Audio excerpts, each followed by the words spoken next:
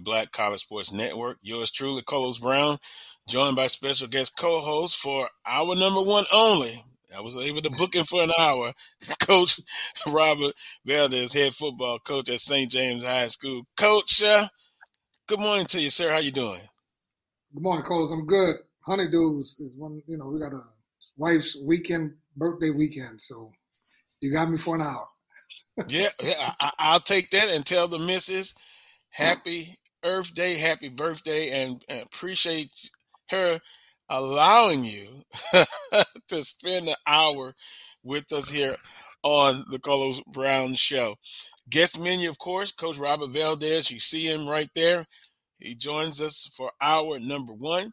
Coach Van Pettaway joins the show in hour number two. We're talking some Southwestern Athletic Conference basketball, and it is getting hot and heavy. Some huge ball games in the conference today.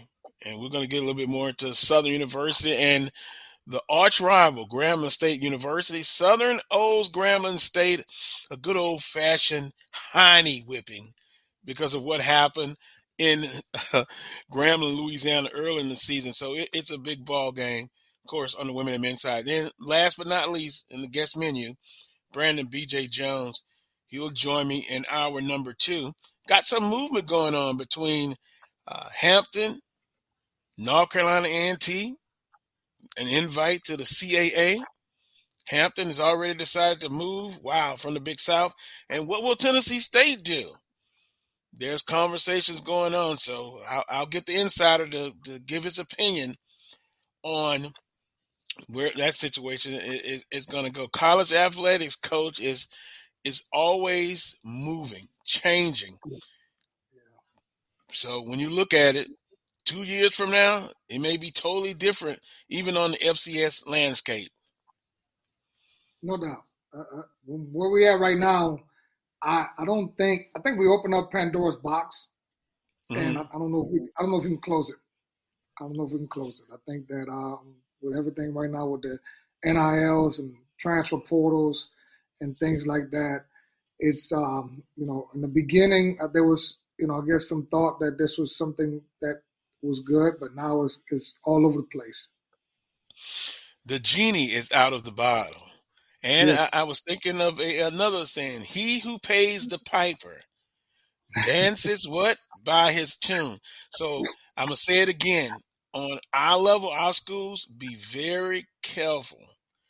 Dot the I's, cross the T's, because under my news and notes, the NCAA is to review the NIL impact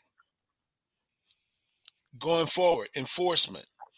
And looking at Texas A&M, I know a lot of schools. Lane Kiffin basically said, "Hey, with the deals that they're doing, they're signing first-round draft picks with that type of money." Grambling State has a deal in place. Southern University is working on some things. So again, just be very careful because when enforcement comes, they tend to come for schools on the lesser end for its resources. So yeah, just dot your I's and cross your T's, coach, and you should be fine. Do the right thing. And that is very good. But right now, to be honest with you, what's the right thing? Mm-hmm.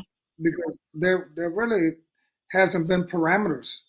No guidelines in place. There was no guidelines. There wasn't when we decided to go with this NIL. When the NCAA decided to go with this NIL process, there wasn't really any guidelines. So when the cat's away, the mice will play, and then those who have the resources are just saying, "Hey, there's no policing now. There isn't any policing."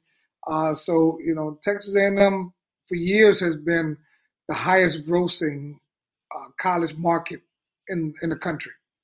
A lot of people don't know that. Their assets and revenues of running a football operation is high, not even close. It's not even close. Mm-hmm. Alabama wins a lot of championships, but Alabama isn't making the money that Texas A&M is making. So I mean, when you don't give me any parameters and when you don't tell me what I can and cannot do, I mean, and that Jimbo Fisher, he comes out and does a press conference and tries to say that, man, look, we're not doing anything wrong, but You Really? sign almost. You sign almost. He has had. They have the highest rated class of all time since they've been Hmm. charting recruiting. So they've been charting recruiting. They have the highest rated class. I think they got like almost close to 24 5 stars. That have signed with Texas A&M. And then you start looking at it, and then it just starts getting to the point where when the guys with all the resources start complaining and start telling on each other. Like I said, the Ole Miss. Oh, my. Oh That's boy. when you get Alabama and Ole Miss and all that start kind of pointing fingers and all that. And then I'm gonna say this, and because I think that because of Jackson State in the recent 2 years that they've had, the signings and that they've had, and Rambling, with the success they Hmm. had this recruiting class, that's put more of I guess, a presence and attention on now. Like, because I don't think that they thought that SWAC and HBCUs were able to put these type of NIL packages together. They didn't perceive that these things were happening, and you have these top recruits that are choosing to go to these HBCUs, and it's a big impact. You're in a media market, and these media markets want sustainability, and Hmm. when your sustainability is threatened because some of those marquee players are now going to HBCU, which may be a lesser market, then now what do? Are you going to expand? You're going to have to grow your resource. ESPN is going to have to hire more people. They're going to have to, they're going to have to send more crews to different places than just the places they've been sending to. You know, you get a couple of more people, that are going to be employed. So that threatens sustainability because now you have other players in the game now. Well said, Coach. I almost got out of my chair here for a minute, but well said. Um, Top news and notes, and we'll come back to what we were just talking about, NIL impact. Recap. We're going to recap Southern University basketball, and Coach, quite simply, I'm concerned. Why am I always concerned? On the women's side, on a 3-game losing streak, they went into the Texas two-step and they lost 62-55 to Prairie View. I think that was only the second time since Coach Pugh has been um, at Prairie View that she was able to defeat Southern University. And then the Jaguars dropped a decision to Texas Southern by 10, 87-77. So they went 0-2 on the Texas two-step. Now on the men's side, the Jaguars got behind big with Prairie View, and I just knew that was going to be tough. Coach Smith was going to have them ready. Southern comes back, but all of the energy is trying to come back, and from a Right. down from a large margin, they lose 84-77. But wow, what a way to bounce back! Got a chance to see it on YouTube. A 12-point victory over Texas Southern, 70-58. So with that win, a split on the road is what you ultimately would like to do. Jaguars are Mm-hmm. back in first place, and both the women's and the men team, hey, they play the school that the colors you have on your sweat jacket, the Grambling State Tigers. So it's going to be a huge one. Also, Coach Southern opens the Andre Dawson Classic in baseball with a bang. A walk-off home run in the 10th. Boy, I tell you, Southern, this baseball team, if you go back to last year against Jackson State in the tournament, they have a desire to make it dramatic. They defeat Alabama State 7-6, and they win in the Andre Dawson Classic. Now today on Major League Baseball Network at 1 p.m., they got Jackson State again. I'm sure Jackson State, Coach, I don't care what they say. This is a new year. We can't worry about what Right. happened. But the way they lost last year, it's on those baseball players' mind. And I expect another tough ball game. Coach, you're a coach. Am I saying the right things? Hey, you try to forget about last year, but come on, these 18 and 22-year-old kids, they thought about the way they lost last year to Southern in the tournament final. It can go two ways though, because first of all, you have to. A lot of people need to understand that, and people on the show probably do.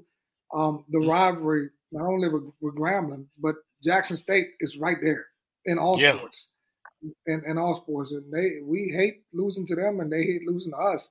And so, the biggest thing is, that was last year's team, and that was you have to be able to go and just to understand everybody's going to try to take you out. You're the prey now, and so they want to get an early surge in the season. Jackson State does and wants to get an early win for the psychology, because if they don't win that game, then you start believing that you may not be able to beat them. You start Hmm. believing that. So it's psychological advantages in athletics is something that is seldom seen as a weapon, and so therefore, when you have the edge on a team, that team now has to play perfect, and nobody can play perfect. And the minute that they make a mistake, it deflates them, and then the self doubt kicks in and whatnot. So, if you're Southern, then you just have to Southern baseball just has to do what they need to do. They just have to play their game.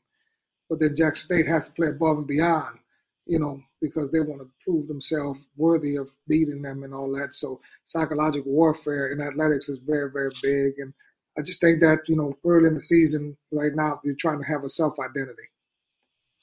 The psychology of sports culture. I Yes, think I'll sir. get Dr. Cavill to work on that book. He's a smart guy. He's a smart guy. He can get that going. Movement for some HBCU sports programs, changing conferences.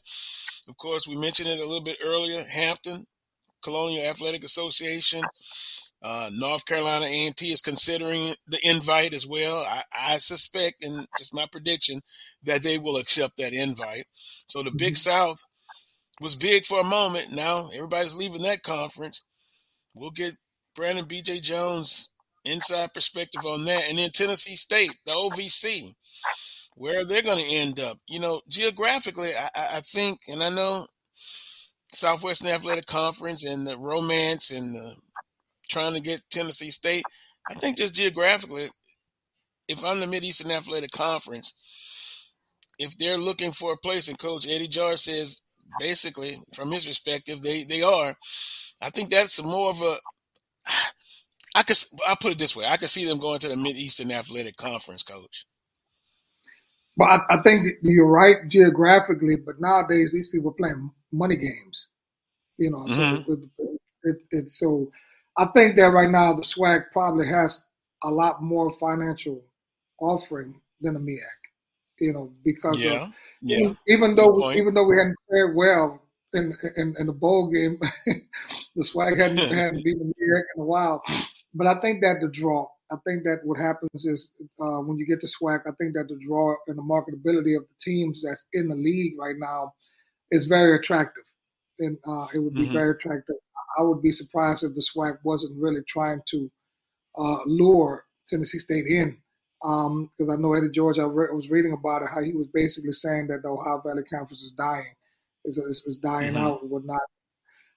They need to grow, but the thing that people need to understand is Tennessee State actually has some resources. They have some real resources, and there's a lot of improvement on that campus, and they're trying to basically rebrand themselves to a certain point. And so the MEAC would benefit greatly from getting them in, to getting them in their conference. And like I said, it would make sense, but I think the SWAC right now is getting more attention, getting more TV games, and getting more guarantees. Good So point. therefore, if you go into the SWAC, you're getting that profit share of the SWAC conference when they sign these contracts, and especially when it comes to TV games and whatnot. So it's tough. It's tough. You have to factor all the sports, but in college football, football basically pays the bills for everybody else. And interesting that you say that, and that's an excellent point. Now it has my mind wondering, if you bring Tennessee State in, ideally you need someone else to come in with them. Mm-hmm. Now that is opening up Pandora's box. Who could that be? And I'll stop right there. I won't start putting out names, but I'm sure the commissioner, when the time comes, if that's the decision Tennessee State makes, and they're looking for a home. To your point, I'm sure the Southwestern Athletic Conference will be contacted, along with the Mid-Eastern Athletic Conference. But great point about the resources with the conference. HBCU Legacy Bowl today in New Orleans. Got a chance to kind of look at some film of the practices on Instagram and Twitter. And hey, the Legacy Bowl and Shaq Harris, I'll call him Coach Shaq Harris, Coach Doug Williams. They've put on Mm-hmm. a an outstanding event so far, and I look forward to watching a little bit of that on the NFL Network at 3 p.m. You have HBCU players from all over the landscape, from Southern to Alcorn to Norfolk State. Coach, have you been able to either look at some of the film or talk to someone who's been at the practices? But I mean, from the helmets and uniforms, just a first class event. Totally, totally. Even from the putting the signs over Tulane Stadium to make it seem like is their own. I think Doug Williams and those guys have done a tremendous job of branding the event, giving these kids the opportunity to play, and I think that New Orleans is always a good venue to come to and marketability and all that. But I like um, this is a Keel Glass, the quarterback from Alabama, and I like that kid, man. I think that he's just so Can smooth. can, Um, can the Saints draft him? Oh, that's what I'm please, talking about. please, Oh please, my, yeah. that would be a dream come true because I just think that the kid, obviously, came up under a good system and they did a great job. They ran a gamut when we had the spring schedule, and it got a little tough because of course, if you don't have the offensive defensive line, to sustain is hard. But I mean, he has quick release. He has awareness. He makes tough throws. So I'm really really excited to see him. And I'm excited to see a lot of the kids that's there. And I think that this gives them an opportunity where they have their own stage and it's just their own day. And so they're going to get a chance to be evaluated. They have been seen by these scouts and whatnot. Um, and this is big for HBCUs. It's big for the coaches too because the coaches that's coaching the game, is big for them as well. The networking, I think that is something that has no price tag on it because these guys are not networking with each other and they're basically getting these resources. So I'm excited for it. Um, you know, I don't know what level of competition you're going to get because sometimes if they're going to put all out, I would, because this is a last audition, so hopefully with this last audition, some of these guys, the quality of the game isn't like the Pro Bowl where it's touch football. It'd be a little more competitive, but I'm excited for it. I just want to give a shout out. Good morning to everyone who's watching here on Carlos Brown Show on the Black College Sports Network. For those in the Central Standard Time, good morning.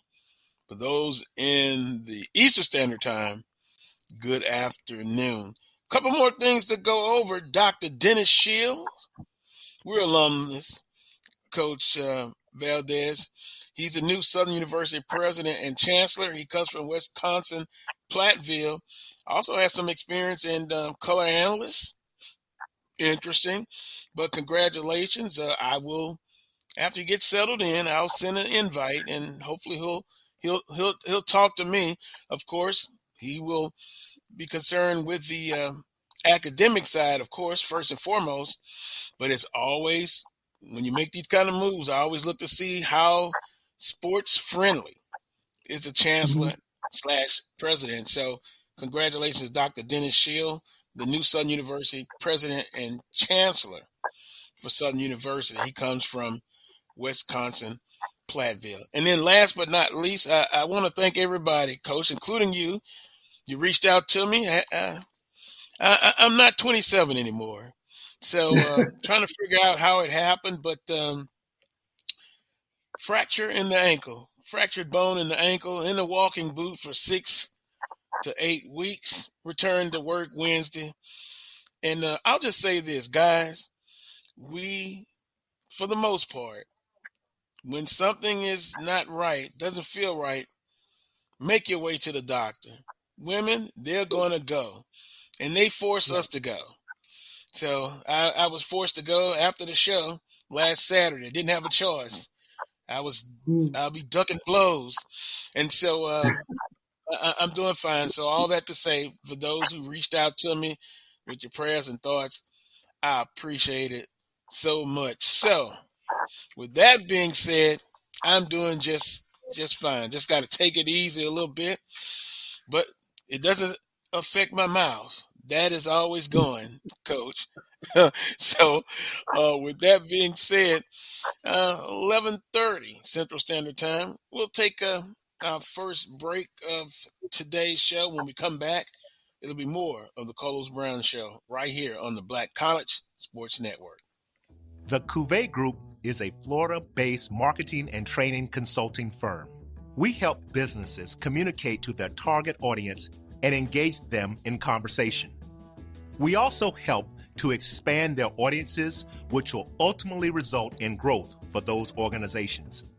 In addition to being a certified constant contact specialist, my colleagues and I are also certified in John Maxwell Leadership Principles. We use these proven principles to conduct workshops, training, and private coaching sessions for individuals and companies looking to take things to the next level. Contact us to schedule a free consultation. Issues today, don't delay, call Cuvée. Since 2002, Empowerment Resources, Inc., a nonprofit organization, has empowered more than 1,500 youth and adults in Duval and surrounding counties. Through its programs, Journey into Womanhood, Girls Mentoring, Life Skills for Teens, and Parenting Education Coaching. To get involved with programs, volunteer, or donate, visit www.empowermentresourcesinc.org. Follow us on social media, facebook.com/empowerment.resources and instagram.com/empowermentJAX. Supermarket sushi, really? No. Wait, Troy, you work here? I'm never not working. Like Head & Shoulders Scalp Shield technology, up to 100% dandruff protection, even between washes. Never not working, huh? Oh, Troy, you're such a good teacher. Yeah, I know. Never not working.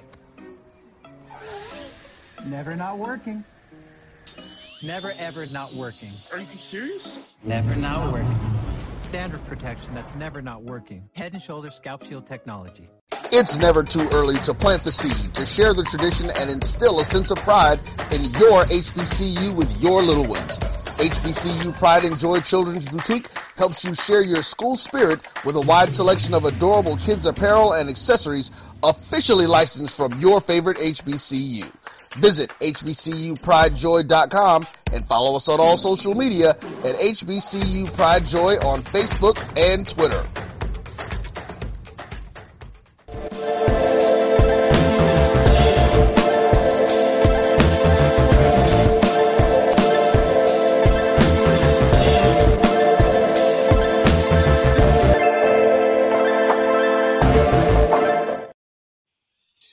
Welcome back to this week's edition of the Carlos Brown Show right here on the Black College Sports Network. Yours truly here, joined by Coach Robert Valdez. Coach, a big game for Southern University this afternoon, 3 p.m. for the women against Grambling State. Coach, let's put on, you're an AD, you're a football coach. I'm sure you know something about basketball. Okay, let me set it up for you, and then you take off with it. Southern University women on a I know you love that, on a 3-game losing streak. They were in second place. Now they're tied with a bunch of other teams in the conference. Actually, they're in third place now. They've dropped. They're on a 3-game losing streak. You're on a 3-game losing streak. You went to Texas, and you had 2 disappointing losses. You like to split on the road. You didn't accomplish that. Now you have your arch rival coming in, Grambling State women. This team needs a victory in the worst way.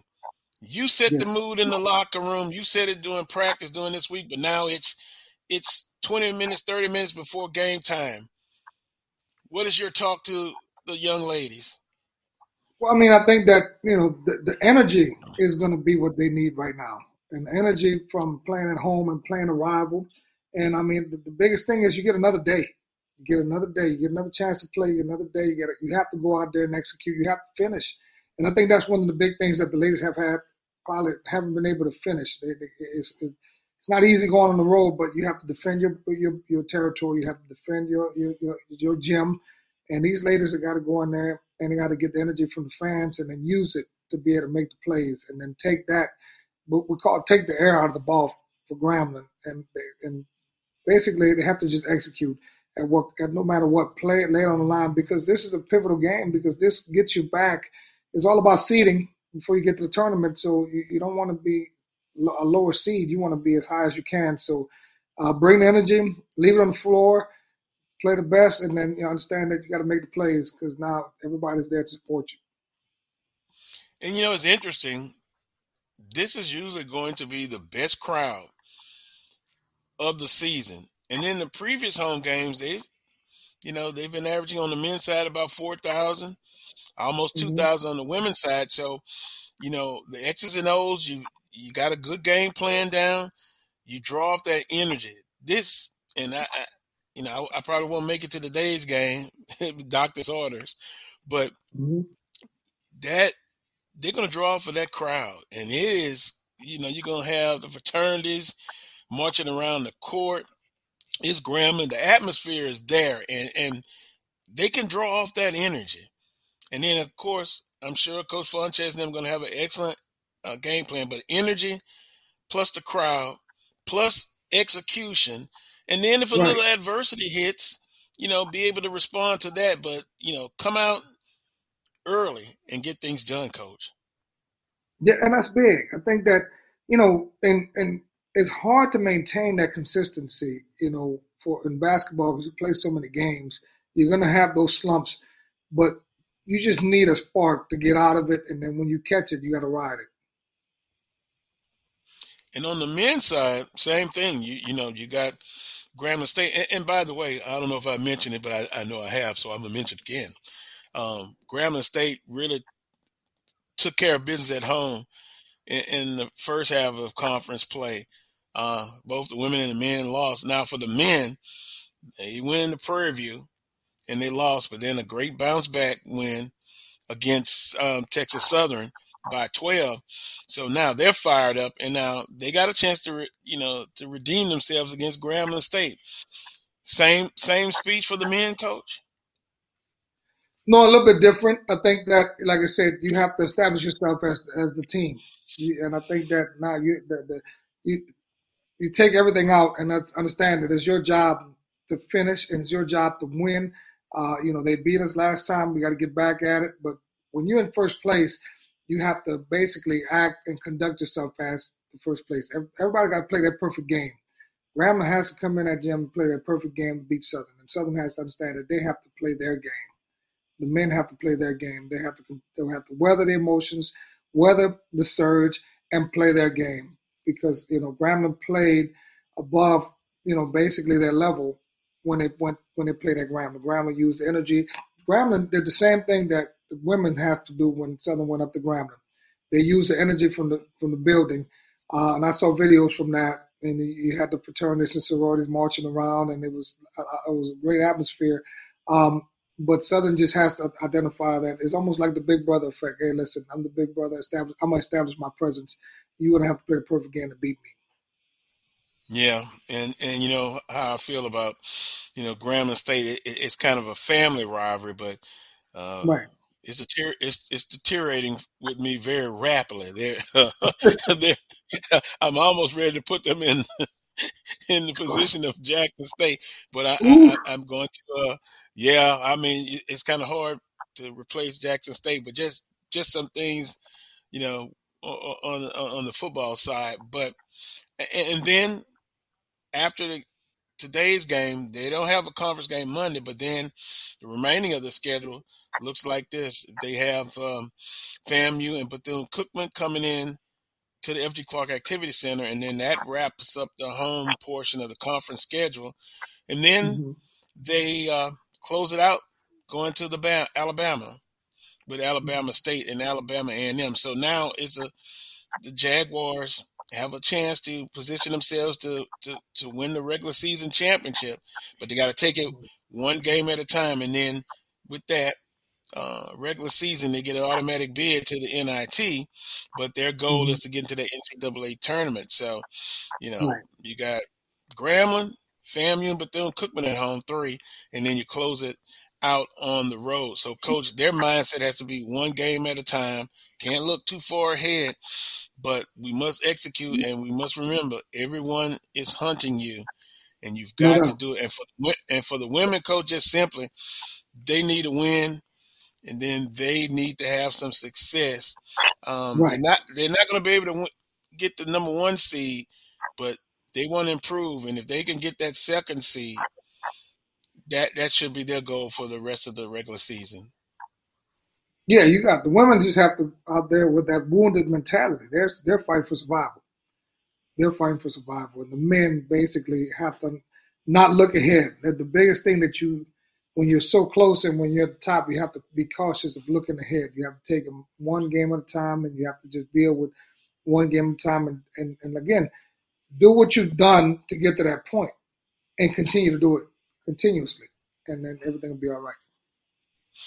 Now, Coach, if I can switch gears, it's not on the program, as to say, but a little NFL.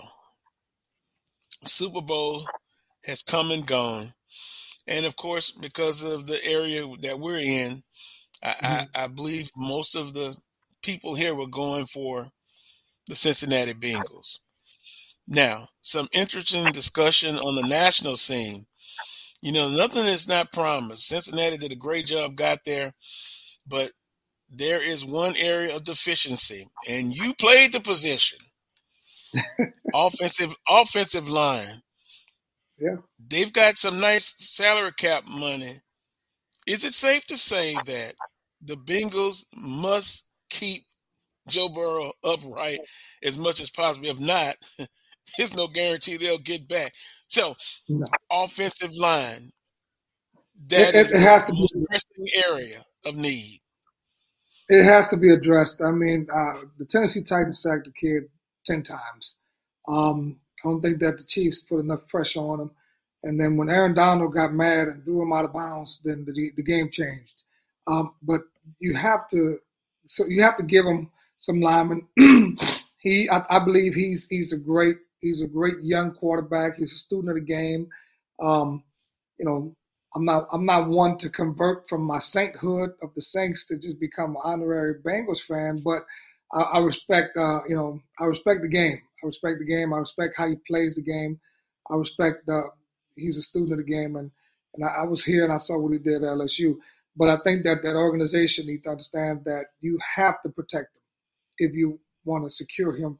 I mean, he missed some time with a knee injury, and like I said, he's probably the most sacked quarterback in NFL last year. But you have to protect them. You're going to have to go out and get some guys. You got to give them, invest your money wisely on the offensive line.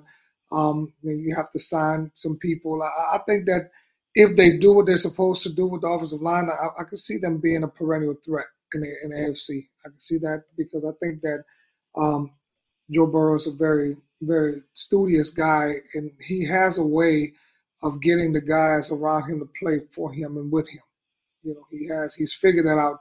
He's a coach's son, so I think that I just got to say this, and I got to say this to all my Louisiana people: it's okay if you want to Odell Beckham and Joe Burrow bandwagon and feel all cozy about the Super Bowl, but I'm a Saints fan. So therefore I'm not. I'm not doing that. And then as a football coach, I just looked at the numbers and I just didn't figure that defense with Von Miller, with Aaron Donald, even Ramsey, who got burnt a couple times on the last play, almost should have got burnt. But I just think defense win championships, and I think that when they needed to make the plays, the Rams defense made the plays. Yeah, and it's interesting, Coach. If I go back to the offensive line, they're going to have to, one, I guess, identify some linemen in the free agency, and then maybe drafts. I don't know how many draft picks they have, but kind of mix it up and draft some offensive linemen. But I think free agency is the first and foremost is the way they're going to go. Well, they most definitely have to, because if you want to win right now, it's a little difficult. I mean, I don't know how many linemen have come straight out of college and been dominant. It takes them a little bit of time to adjust to the game. So it has to be through free agency, and then you have to go out there and be able to identify some guys that definitely can help. These guys, you got to win the one-on-one battles. I mean, they haven't had too many people have had success blocking Aaron Donald, and I will say my guy, the defense coordinator, he used to be the head coach, Raheem Morris. Raheem Morris identified the weaknesses of the Cincinnati Bengals and played to them when he decided to put Von Miller opposite of my guy Aaron Donald, and those guys just wreaked havoc because they force one-on-one blocks, and if you have to block those guys one-on-one, it's not good for you. It's not really good for you. So Raheem Morris did a great job. I'm just another guy that really deserves a second chance of being a head coach, but he had a great game plan. But the Bengals need to go and be able to find somebody that can win one-on-one blocking matchups. Yeah, and again, that's going to be number one priority. Now, if we kind of switch, and by the way, Mr. Cup, the receiver, here's another thing. So when people always are concerned, and I understand your concern, we're on our level, some of our FCS brethren in the conference are getting 5 stars, 4 stars. We're not getting that. But you look, Mr. Coop, he, from the FCS, I believe, if I'm not mistaken, was rated no stars, and just look with hard work and work ethics. And you still have to get coached up. I understand what's going on, but it's like if you're in a classroom and you identify the students that are A and B ready already, but don't you just get touched when you see some that are just not ready, but then they develop and they turn into an A or B student? Coach, that's what it's all about. So I tend not to worry about how many stars and the average NFL player is a 3-star, but this guy 0, and just had the most prolific season in NFL history. Speak on it, Coach. You can do a better job at it than me. Well, the crazy thing about it is just everybody knew who he was, but he just made plays. Mm-hmm. The guy just continued to make plays, and he continued to find himself to get open. And I think that it's refreshing, for me as a high school coach, because you go back and you look at the kids and say, look, man, this is what work looks like. This is what somebody who didn't have all this, one of the biggest things we got now, all these coaches, these outside trainers and these gurus and all that latch on to these kids and say they got the best kids. This guy had none of that. This guy just went out there and worked, basically bet on himself, and just became through work and became. I'll say it. I'm not afraid to say it. There's not too many people looking to sign short white receivers in NFL. So it can be a little bit of reverse on that thing. So he had to beat the odds. He had to go out there and beat the odds, and then when he got his turn, he took the bull by the horn and ran it. He runs great routes. He's very strong. He makes everything looks the same. If you were to study receiver play, study how this guy does things, because he's going to run a route and make it look like he's trying to run away from you. He's going to break on you. And then before you know it, the ball's going to be right there. He's going to be able to float in zones. He's going to be able to sit in space. And he just became a student of the game. And so therefore, I mean, you talk about the Tampa Bay Buccaneers when they beat Tampa Bay. You didn't know that they were going to go to him? You didn't know that the touchdown – you didn't know that you were going to put Eli Apple on an island with this guy? You know what I'm saying? He just turned my man Apple into applesauce a couple of times, But, I mean, and that's what work does. And, when you have that moment, you have to capitalize on it. Because one thing that he did is if it touched his hand, he was coming down with it. And even though he got probably concussed on one play, the touchdown that they called, that they said that they called back, I mean, he got knocked out. But he got up and just said, hey, man, I got to keep playing. I got to keep playing. So there's just a lot to be said about those guys like that. There's a lot to be said about those guys like that basically, defy the odds and come in there through hard work. And, This is a guy that doesn't do flashy stuff. He's just a football player. So, like I said, Yeah, I like seeing. work ethics. And how about our Saints? Dennis Allen is the coach. Yeah. They've got to identify the defense. You can always improve on that, but they're pretty set. Offensively, they're going to have to decide on a quarterback. They're probably going to draft a quarterback, but and there's also some conversation going on. But maybe you can sign a quarterback, a veteran quarterback for a year, like a Bridgewater or somebody like that, and then when you draft a rookie, they'll give him some time to develop. And then, of course, it's Jameis Winston. Personally, I like to see him back, but I know there's an injury. And then guess what? He has some options, but how heavily will that knee injury affect his signing, either with someone else or coming back with the Saints? Well, first of all, Dennis Allen, I think that it was justifiable because the Saints probably were playing some of the best defensive ball in the NFL towards the end of the season.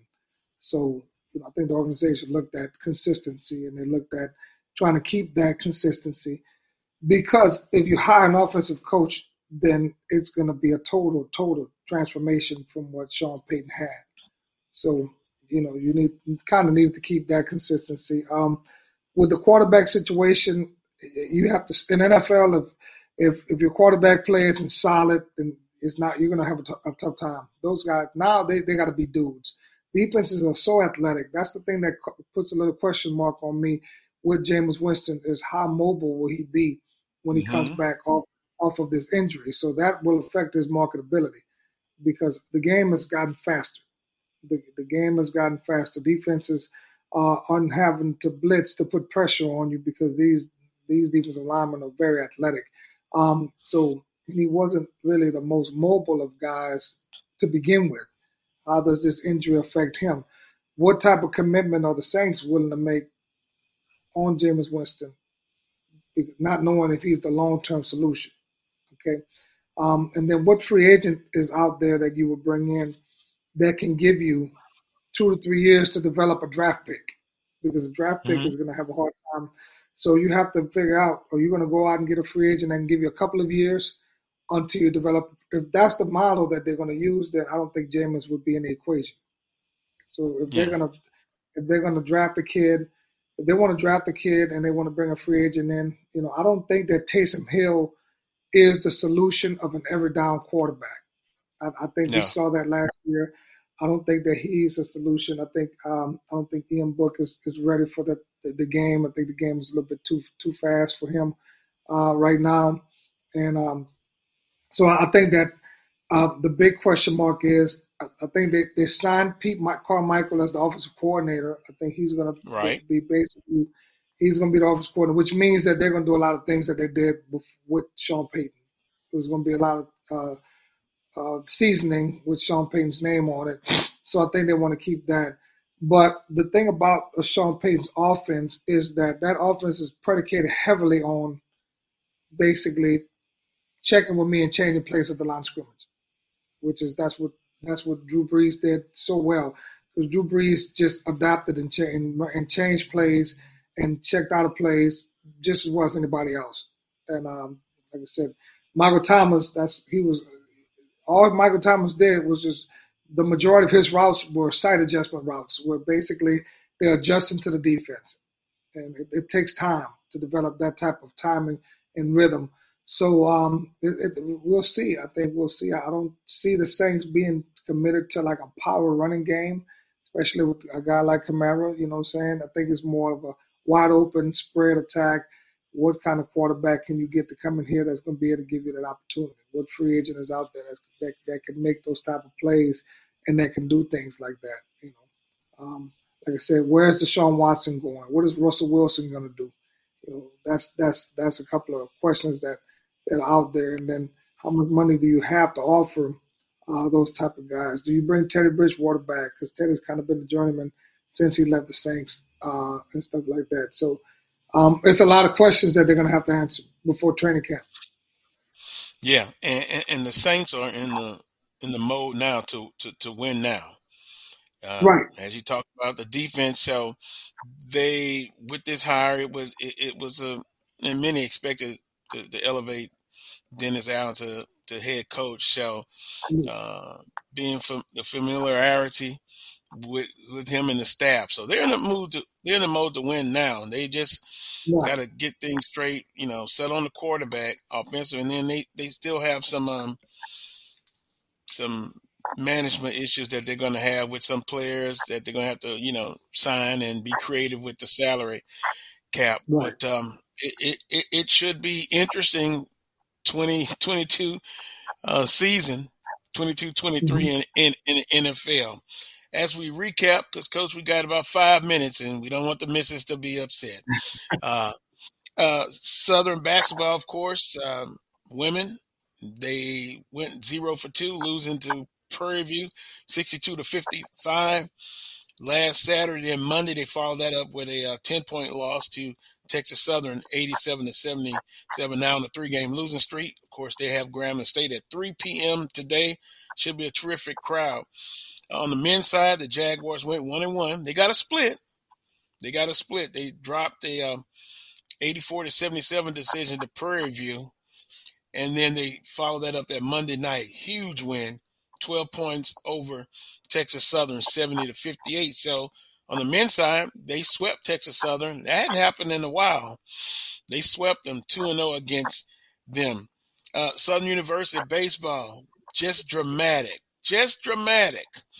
7-6 over Alabama State, a walk-off home run in the 10th inning. And the funny thing about that, if you saw the footage, the umpire was like, okay, sir, get to first base, because the team was so excited. They play Jackson State at 1 p.m. You can watch that on Major League Baseball Network. That should be an interesting game, although it's early. It doesn't mean anything, but then it does if you get my drift. The Mm-hmm. HBCU Legacy Bowl today in New Orleans, 3 p.m. on the NFL Network. You get to see some of the tremendous student athletes that played at HBCUs. They get a chance to showcase, Coach, their talents among the NFL scouts and the audience. So that should be a great one. Dr. Dennis Shields, the new chancellor president at Southern University, comes from Wisconsin, Platteville. Congratulations to him and the NCAA to review the NIL impact enforcement now that the genie is out the bottle, Coach. And as you put it so nicely, you had this out, but the guidelines and enforcement, you didn't have those structures in place. Now it's, we've got to look at now making sure everybody's doing the right thing. Close it Right. up for us, Coach. I just said, I'll tell you what, though, man. You never thought that February could be so busy. But there's a lot going on today on the field of athletics for the SWAC and Southern University. Like I said, NFL just finished, so therefore there's a lot going on with that. And then this NIL stuff. I don't know. I don't know how you can. What is the NCAA going to do to be able to set some parameters around that, because the damage is already done. There's collateral damage that's already been in place. And then those who have the resources, they reap the benefits of it more. So, but it's good times. I mean, I think that you'll see things heating up as we get further into the spring. Like I said, basketball right now is on the last stretch of the regular season, and it should be very, very fun. Baseball, of course, right now is going to be spring forward ahead now that we transitioning into baseball and track and all that's coming up. But it's very, very fun time for fans. It's a good opportunity to get away from football a little bit, to give the light to other sports, and because we're so attention needy in the sport of football. But I'm just happy for these athletes, and hopefully that our Jaguars can finish strong and be able to make a strong presence. Yeah, well said. Again, on the women's side, boy, they need a win in the worst way. What a great opportunity with your arch rival, Grambling State. And on the men, they're still hunted, but they've been consistent. Right. for the most part. Well, Coach, we appreciate the time. Tell the missus happy birthday. Thank you. You guys enjoy yourselves, and we'll talk again real soon. Appreciate it. How you doing, Coach? Hey, man. All right. All righty. So, we're not going to take a time out, but we'll talk with you real soon, Coach Valdez. And now I'll talk to the basketball guru here on the Carlos Brown Show. He's none other than Coach Van Pettaway, and I'm interested to see what he has to say with this race. And, Coach, good afternoon to you. How you doing, sir? Doing fine, Carlos. How you doing today? I'm doing fine on the injured reserve, but hey, I'm doing well, Coach. I got to realize that I got to be careful. I'm not in my 20s anymore, so got a fracture in the ankle, but in a walking boot. But guess what? God is still good.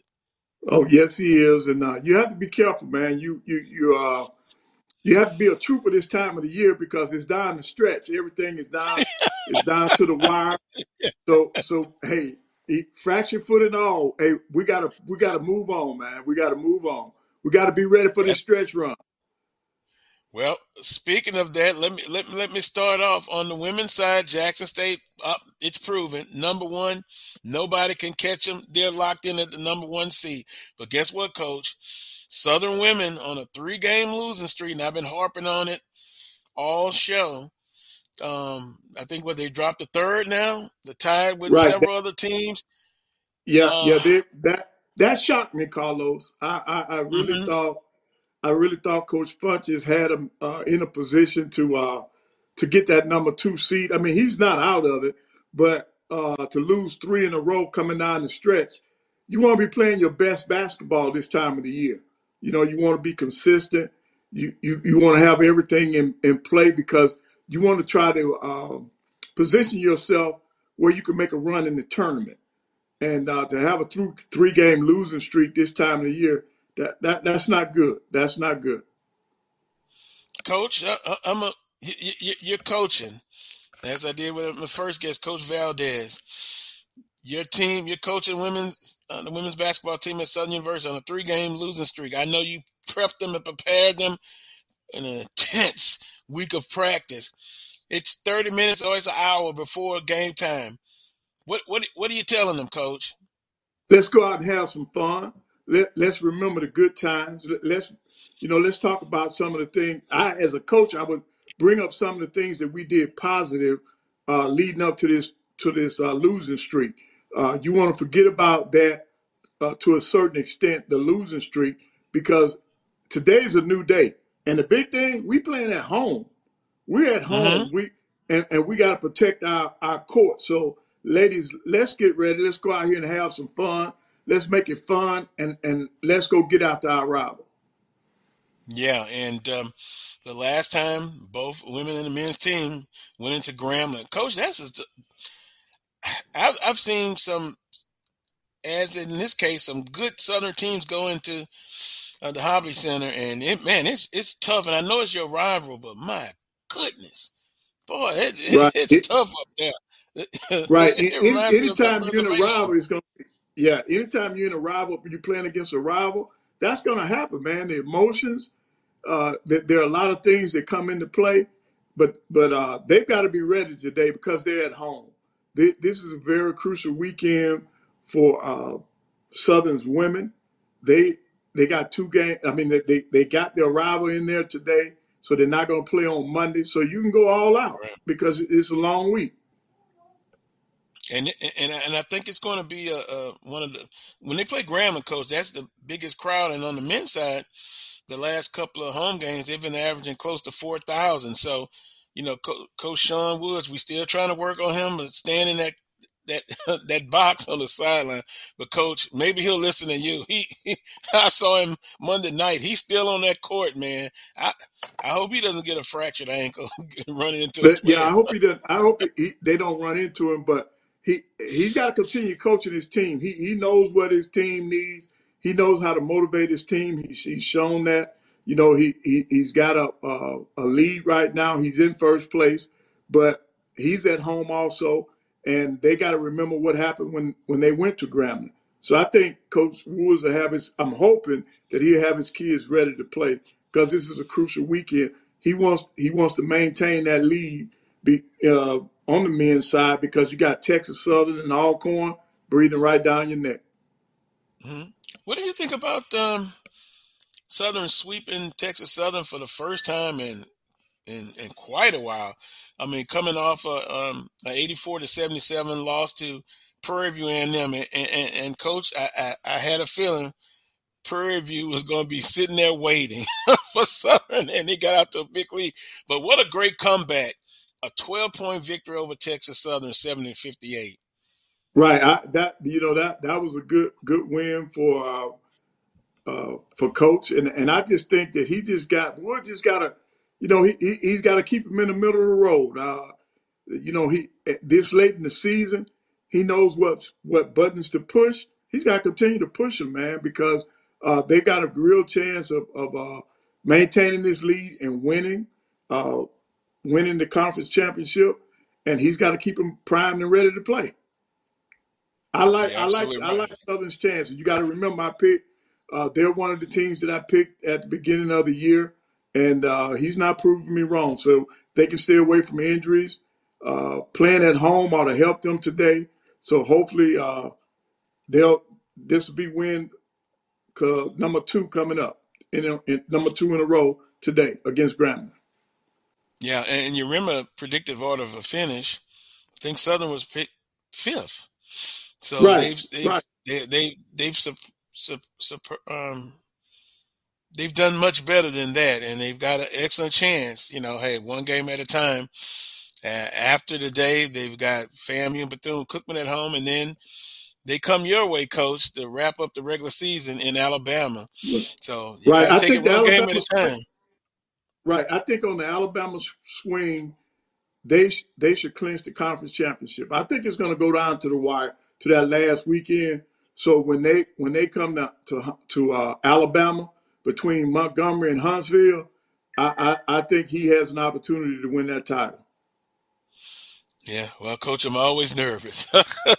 I'm always nervous when you're on the road, and it's a tight race. If we look at today's schedule, Coach, Alabama A&M, they're on the Florida tour at Bethune-Cookman, both women and men team. Alabama State at FAMU, Jackson State at Alcorn. Hey, look, wait a minute, Jackson State on the 4-game winning streak. Well, here they come. Yep. Coach Brent has the Tigers playing that great defense, and they've found some offense, and they're doing pretty good. So now they're playing the right way going down the stretch because you want to be peaking toward that tournament, and right now they're doing a pretty good job. Well, Coach, we always know one thing about Jackson State defensively: they're physical and they get after people on the court. Now that defense is coming over, and now offensively, I guess they're getting better.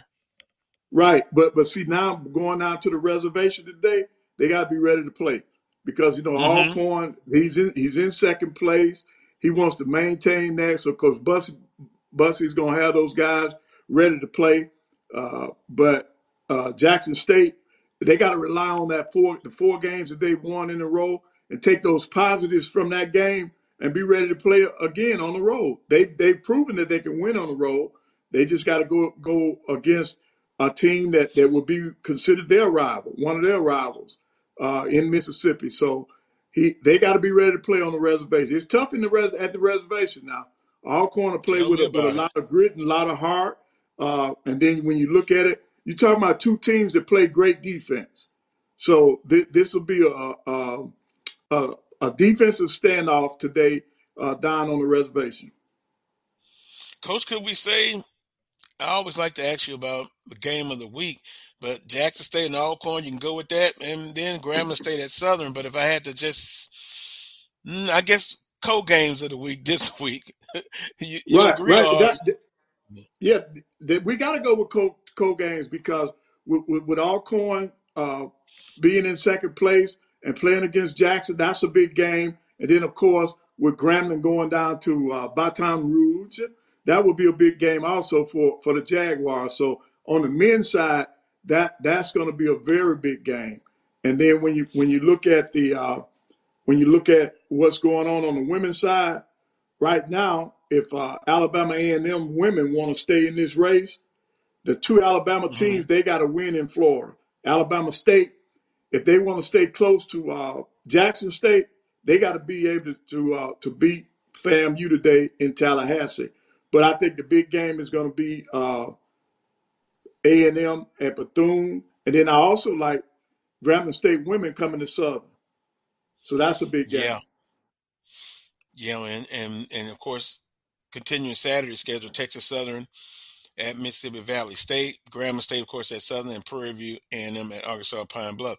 Then those tough Monday games, Alabama A&M at FAMU, Alabama State at Bethune-Cookman, Prairie View at Mississippi Valley State, and Texas Southern at Arkansas Pine Bluff. So, Coach, I'm most interested in, again, on the women's side, it's clear cut who's number one. But now the rest of it, you're playing for position. Grambling State, Southern, Texas Southern, Prairie View on a 4-game winning streak on the women's side. Here they come. Yep. Oh boy, it's gonna be good. It's gonna be good. Yep. This is on the women's side. This is a great race. You talking about 5 teams? They had an opportunity to finish in second place. Everybody wants to get that number 2 seed because that guarantees you don't have to fool with Jackson State until the championship. And then anything can happen in that championship game. So you're not gonna see these teams take nights off. They got to win down the stretch because after this weekend there's only 4 games left, or let's put it this way, 2 weekends left. Right. That's it. Right. So they got to be ready to play. So there's no slippage now. There's no slippage. Everybody wants to be playing their best basketball this time of the year. See, it's tournament time. The weather's getting ready to change in some places, except here in Huntsville. It's still cold here. But, anytime you get spring in the air for basketball coaches, we know it's tournament time. That's automatic. Tournament time and spring, they go together. They go hand in hand. And so this is a very exciting time. You get as a coach, you get goosebumps, and you hope that some of your players got a few goosebumps because that means that they're locked in. They understand what's at stake. You're right, Coach. And from this perspective, particularly on the women's side, you kind of want to stay out of that 4th and 5th spot. You want to get that 2nd or 3rd. And I guess on the men's side, probably the same strategy, but particularly on the women's side, you want to stay out of that 4th and 5th seed, and then they're matched up the 4th and the 5th seed, and usually that's teams that are just equal, as far as at least that's what they say. But boy, that 2nd and 3rd spot, if you can't get that 1st spot, that's where you want to be, Coach. Right, but see, on the men's side, Carlos, it doesn't matter, to me, it doesn't really matter because some of these teams have beaten each other. Whereas with the women, these teams haven't even been close to Jackson State. So you got to stay away from them because that's like a death penalty if you draw them in this tournament. Yeah. So you want to stay away from them until that championship game, and then you just got to put all the marbles on the table and go after them. Well, that is true. Good point, Coach. Very valid point. As we close it up with you, Coach Pettaway, overall, NIL, the NCAA is going to review the impact. And, as I'm reading some of the comments, people are saying the NCAA, some of their rules are inadequate, and you pretty much let the genie out the bottle without having parameters and guidelines in place. Coach, I just said for our schools, we just need to make sure we're doing the right thing, dot the I's and cross the T's, and do the right thing. Then we should be okay. But they're now looking at everything and say, okay, wait a minute, let's see what we can find. Close us out on your thoughts on the NCAA's to review the NIL impact. Well, I'm happy that they're doing it because I think the NIL could destroy college sports as we know it now because the rich are going to get richer. The first HBCU that comes up with a major deal when it comes to NIL, they're going to be in the driver's seat because the coaches are going to use it as a recruiting tool. And I just think the idea of paying the student athletes, I think, is great, but I think it just needs to be done across the board so you don't have to have the NIL. If everything is equal, then there is no advantage. But when you got some of these schools, Power 5 schools are in better position than others in terms of getting people to put money towards NIL contracts. That's going to create a big unlevel playing field. And for us at the HBCU level, we got to work hard. These different schools got to work hard to come up with deals for our athletes in order to keep them. Because I think that the first school that can come up with a solid NIL plan, they're going to be the front runners for these recruits. And I just think we need to have some parity. So now for them to look at it, not only does it need to be tweaked, it's got to be tweaked a lot, man. Because see, you're giving the alumni and boosters another way of getting to these athletes. And before long, we're gonna find some programs getting in trouble with this NIL. Because there's not enough safeguards in place. There's not enough safeguards in place, and a lot of the schools, they don't know all the rules or everything that it needs to know about the NIL. The guidelines are not clear. Right. And so that creates a problem in itself. So I'm glad that they're revisiting. We're going to need this so that we can retain our amateur status. Because right now, you're going to be looking at free agency in the collegiate level. If you thought the portal was filled up with transfers last year or this past year, you watch in the future when this NIL money continues to grow. You're going to see more and more people in the transfer portal, and they're not transferring, but for one reason. That's to fill up pockets. That's to get that almighty dollar. And in some cases, I don't blame these kids because some of the kids, their families need that money. So going to where the best deal is, I don't blame them for that. That's why I think the NC2A should come back with another plan that includes paying all athletes across the board. And I think you could, to me, the NIL deal would not be that big of a headache or big of a problem. Can I quickly ask you this? I know some things are worked out as what they're trying to do at Southern is a cost attendance for all student athletes, and they have an idea of a pool money that they want to have, and so not only football but all student athletes, and they'll be able to draw from that pool. But right, well, see, Carlos, right now you don't have very many HBCUs that are doing that. The cost of attendance has been in.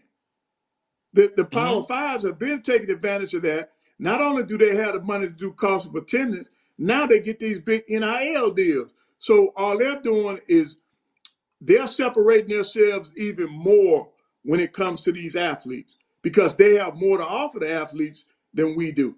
Because there are a lot of schools in the SWAC that cannot afford to do the cost of attendance. But that rule has been out there for almost 5 or 6 years now, Carlos.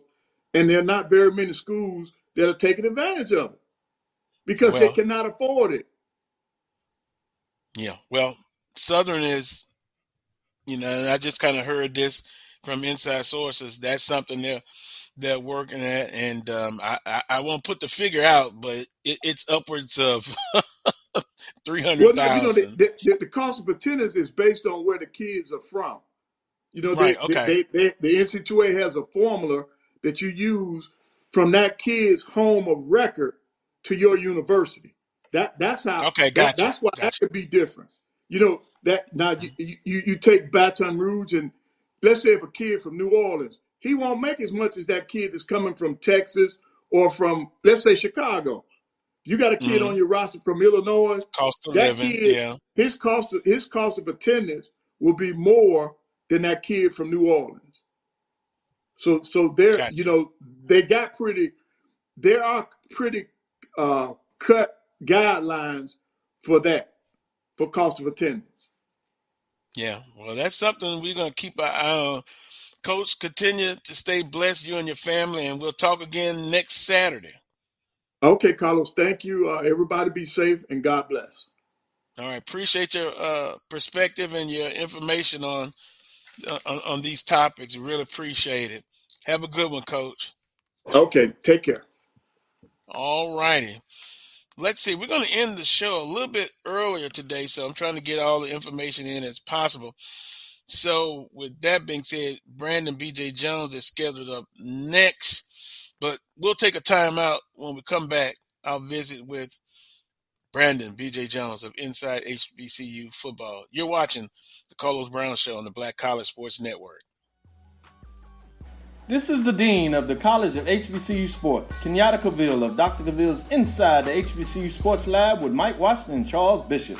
Come mix it up in the lab where the course lecture is in session every Tuesday from 6 o'clock p.m. Central Standard Time on Facebook Live, YouTube Spreaker, or the BCSN app, as we discuss all things about the HBCU sports culture, including exploring the week that was in the sporting HBCU diaspora, as well as the upcoming week of HBCU sports. With me, the Dean, the College of HBCU Sports, on Dr. Cavill's Inside the HBCU Sports Lab with Mike Washington and Charles Bishop. Course lecture dismissed.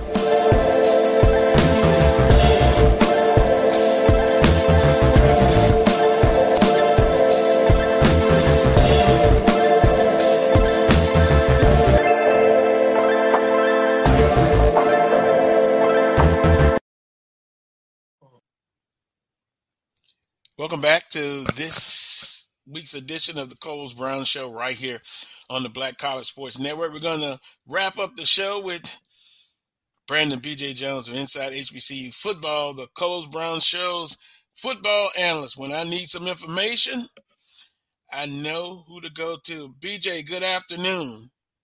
Man, good afternoon, Carlos. How's it going? Well, I'm doing fine, brother. I'm doing fine. I'm hanging in there. It's just good to, be alive and getting better. That's the way I put it.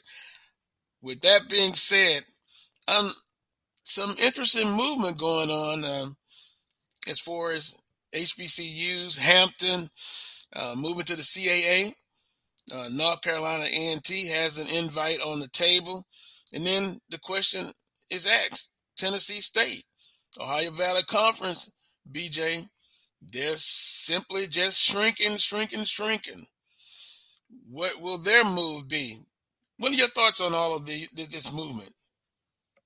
Well, for Hampton, the CAA has been their long-term goal for about 15 years or more.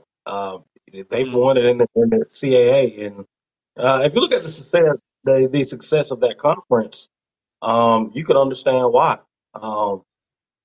Just in the last 15 years, the CAA has had multiple teams compete for an FCS national championship. Townsend, Delaware, James Madison. It's a solid league. Richmond, and has had several national champions, Richmond and James Madison. And, what they've done in basketball, baseball, with softball, even with the women of James Madison, you can understand that. North Carolina's A&T made that jump to the Big South. The Big South, to be honest with you, North Carolina A&T left what they thought was a sinking ship in the MEAC and went to an actual sinking ship, which was the Big South. And they had to make a move, and the MEAC was in play. The MEAC was in play there, but they had an opportunity to go to the CAA and decide to make that move to the CAA and join Hampton and the like. So with Tennessee State, I saw the comments of one Eddie George talking about, hey, the OVC is dying and Tennessee State needs to make a move. And when people hear that, a lot of people hear that automatically think SWAC for Tennessee State, which has always been in the discussion when we start talking about the Southwestern Athletic Conference.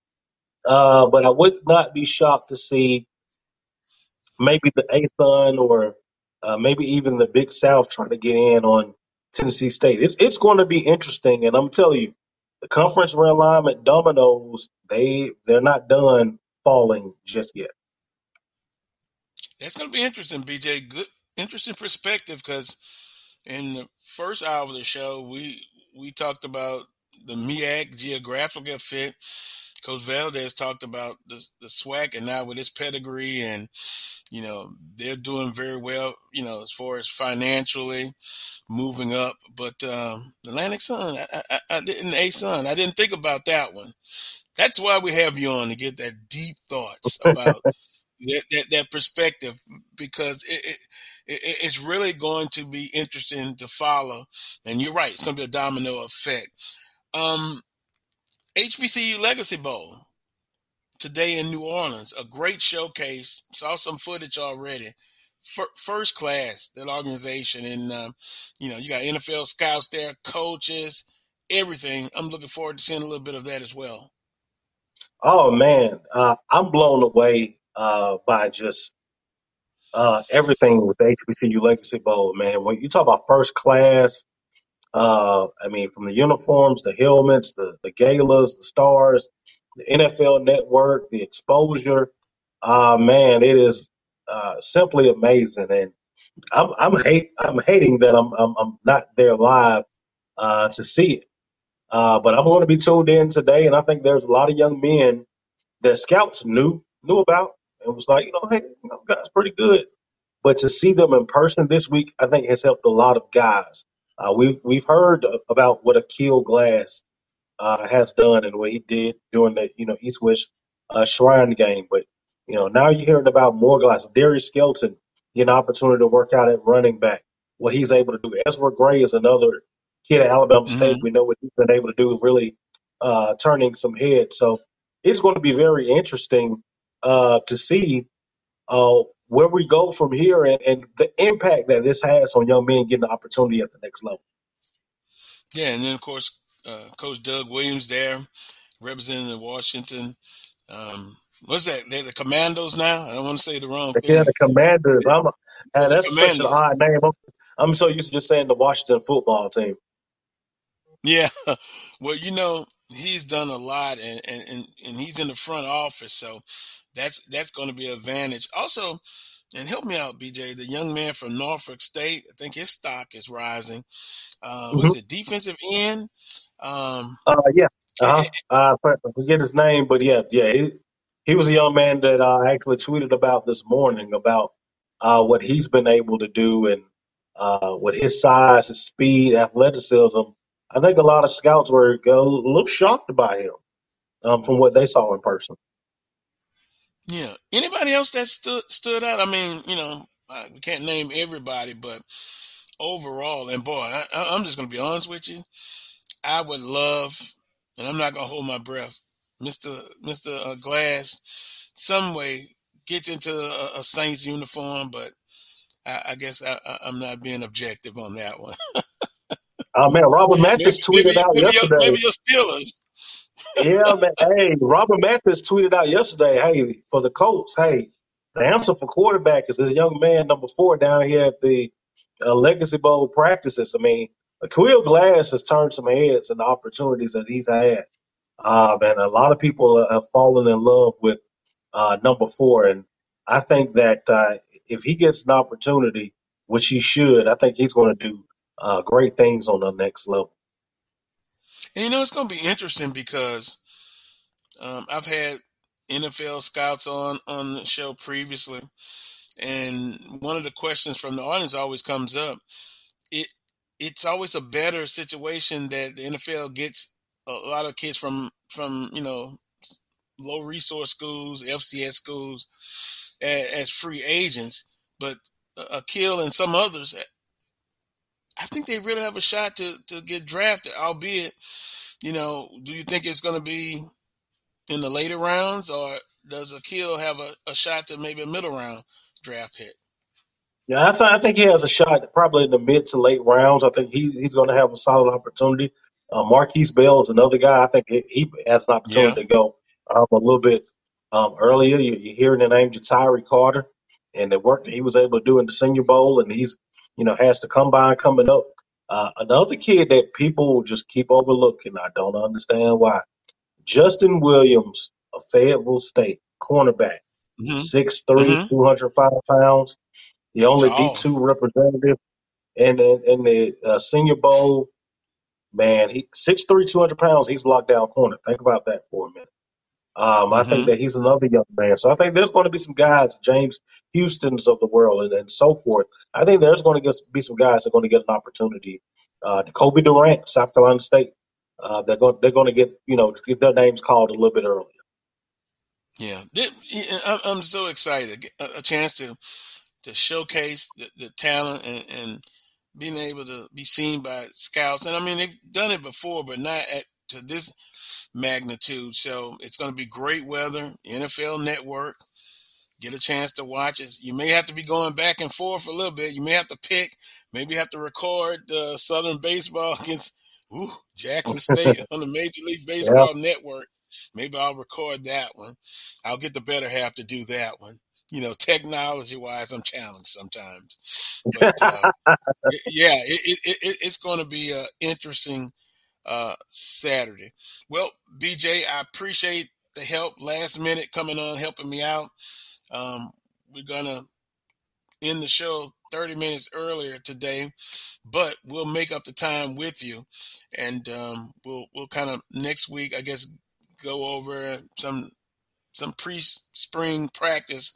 Some of the schools will be starting. I know Southern University starts March 16th, and they're excited. I've been talking with the coaches, and they're ready. You participated in spring ball in college, and I didn't, of course. But BJ, I'm still longing for the 30 days. That ship is passed. It's no 30. And Derek Price always fusses at me about, no, Carlos, get over it. No more 30 days. No more 30 days of spring practice. It's 15. So that's Yeah. coming up. Close us out, BJ. Well, hey, man, we got a lot of stuff going on, man, in HBCU sports, HBCU athletics, HBCU Legacy Bowl today. You got the baseball, Southern Jackson State. Even from the basketball standpoint, Grambling coming in to visit Southern.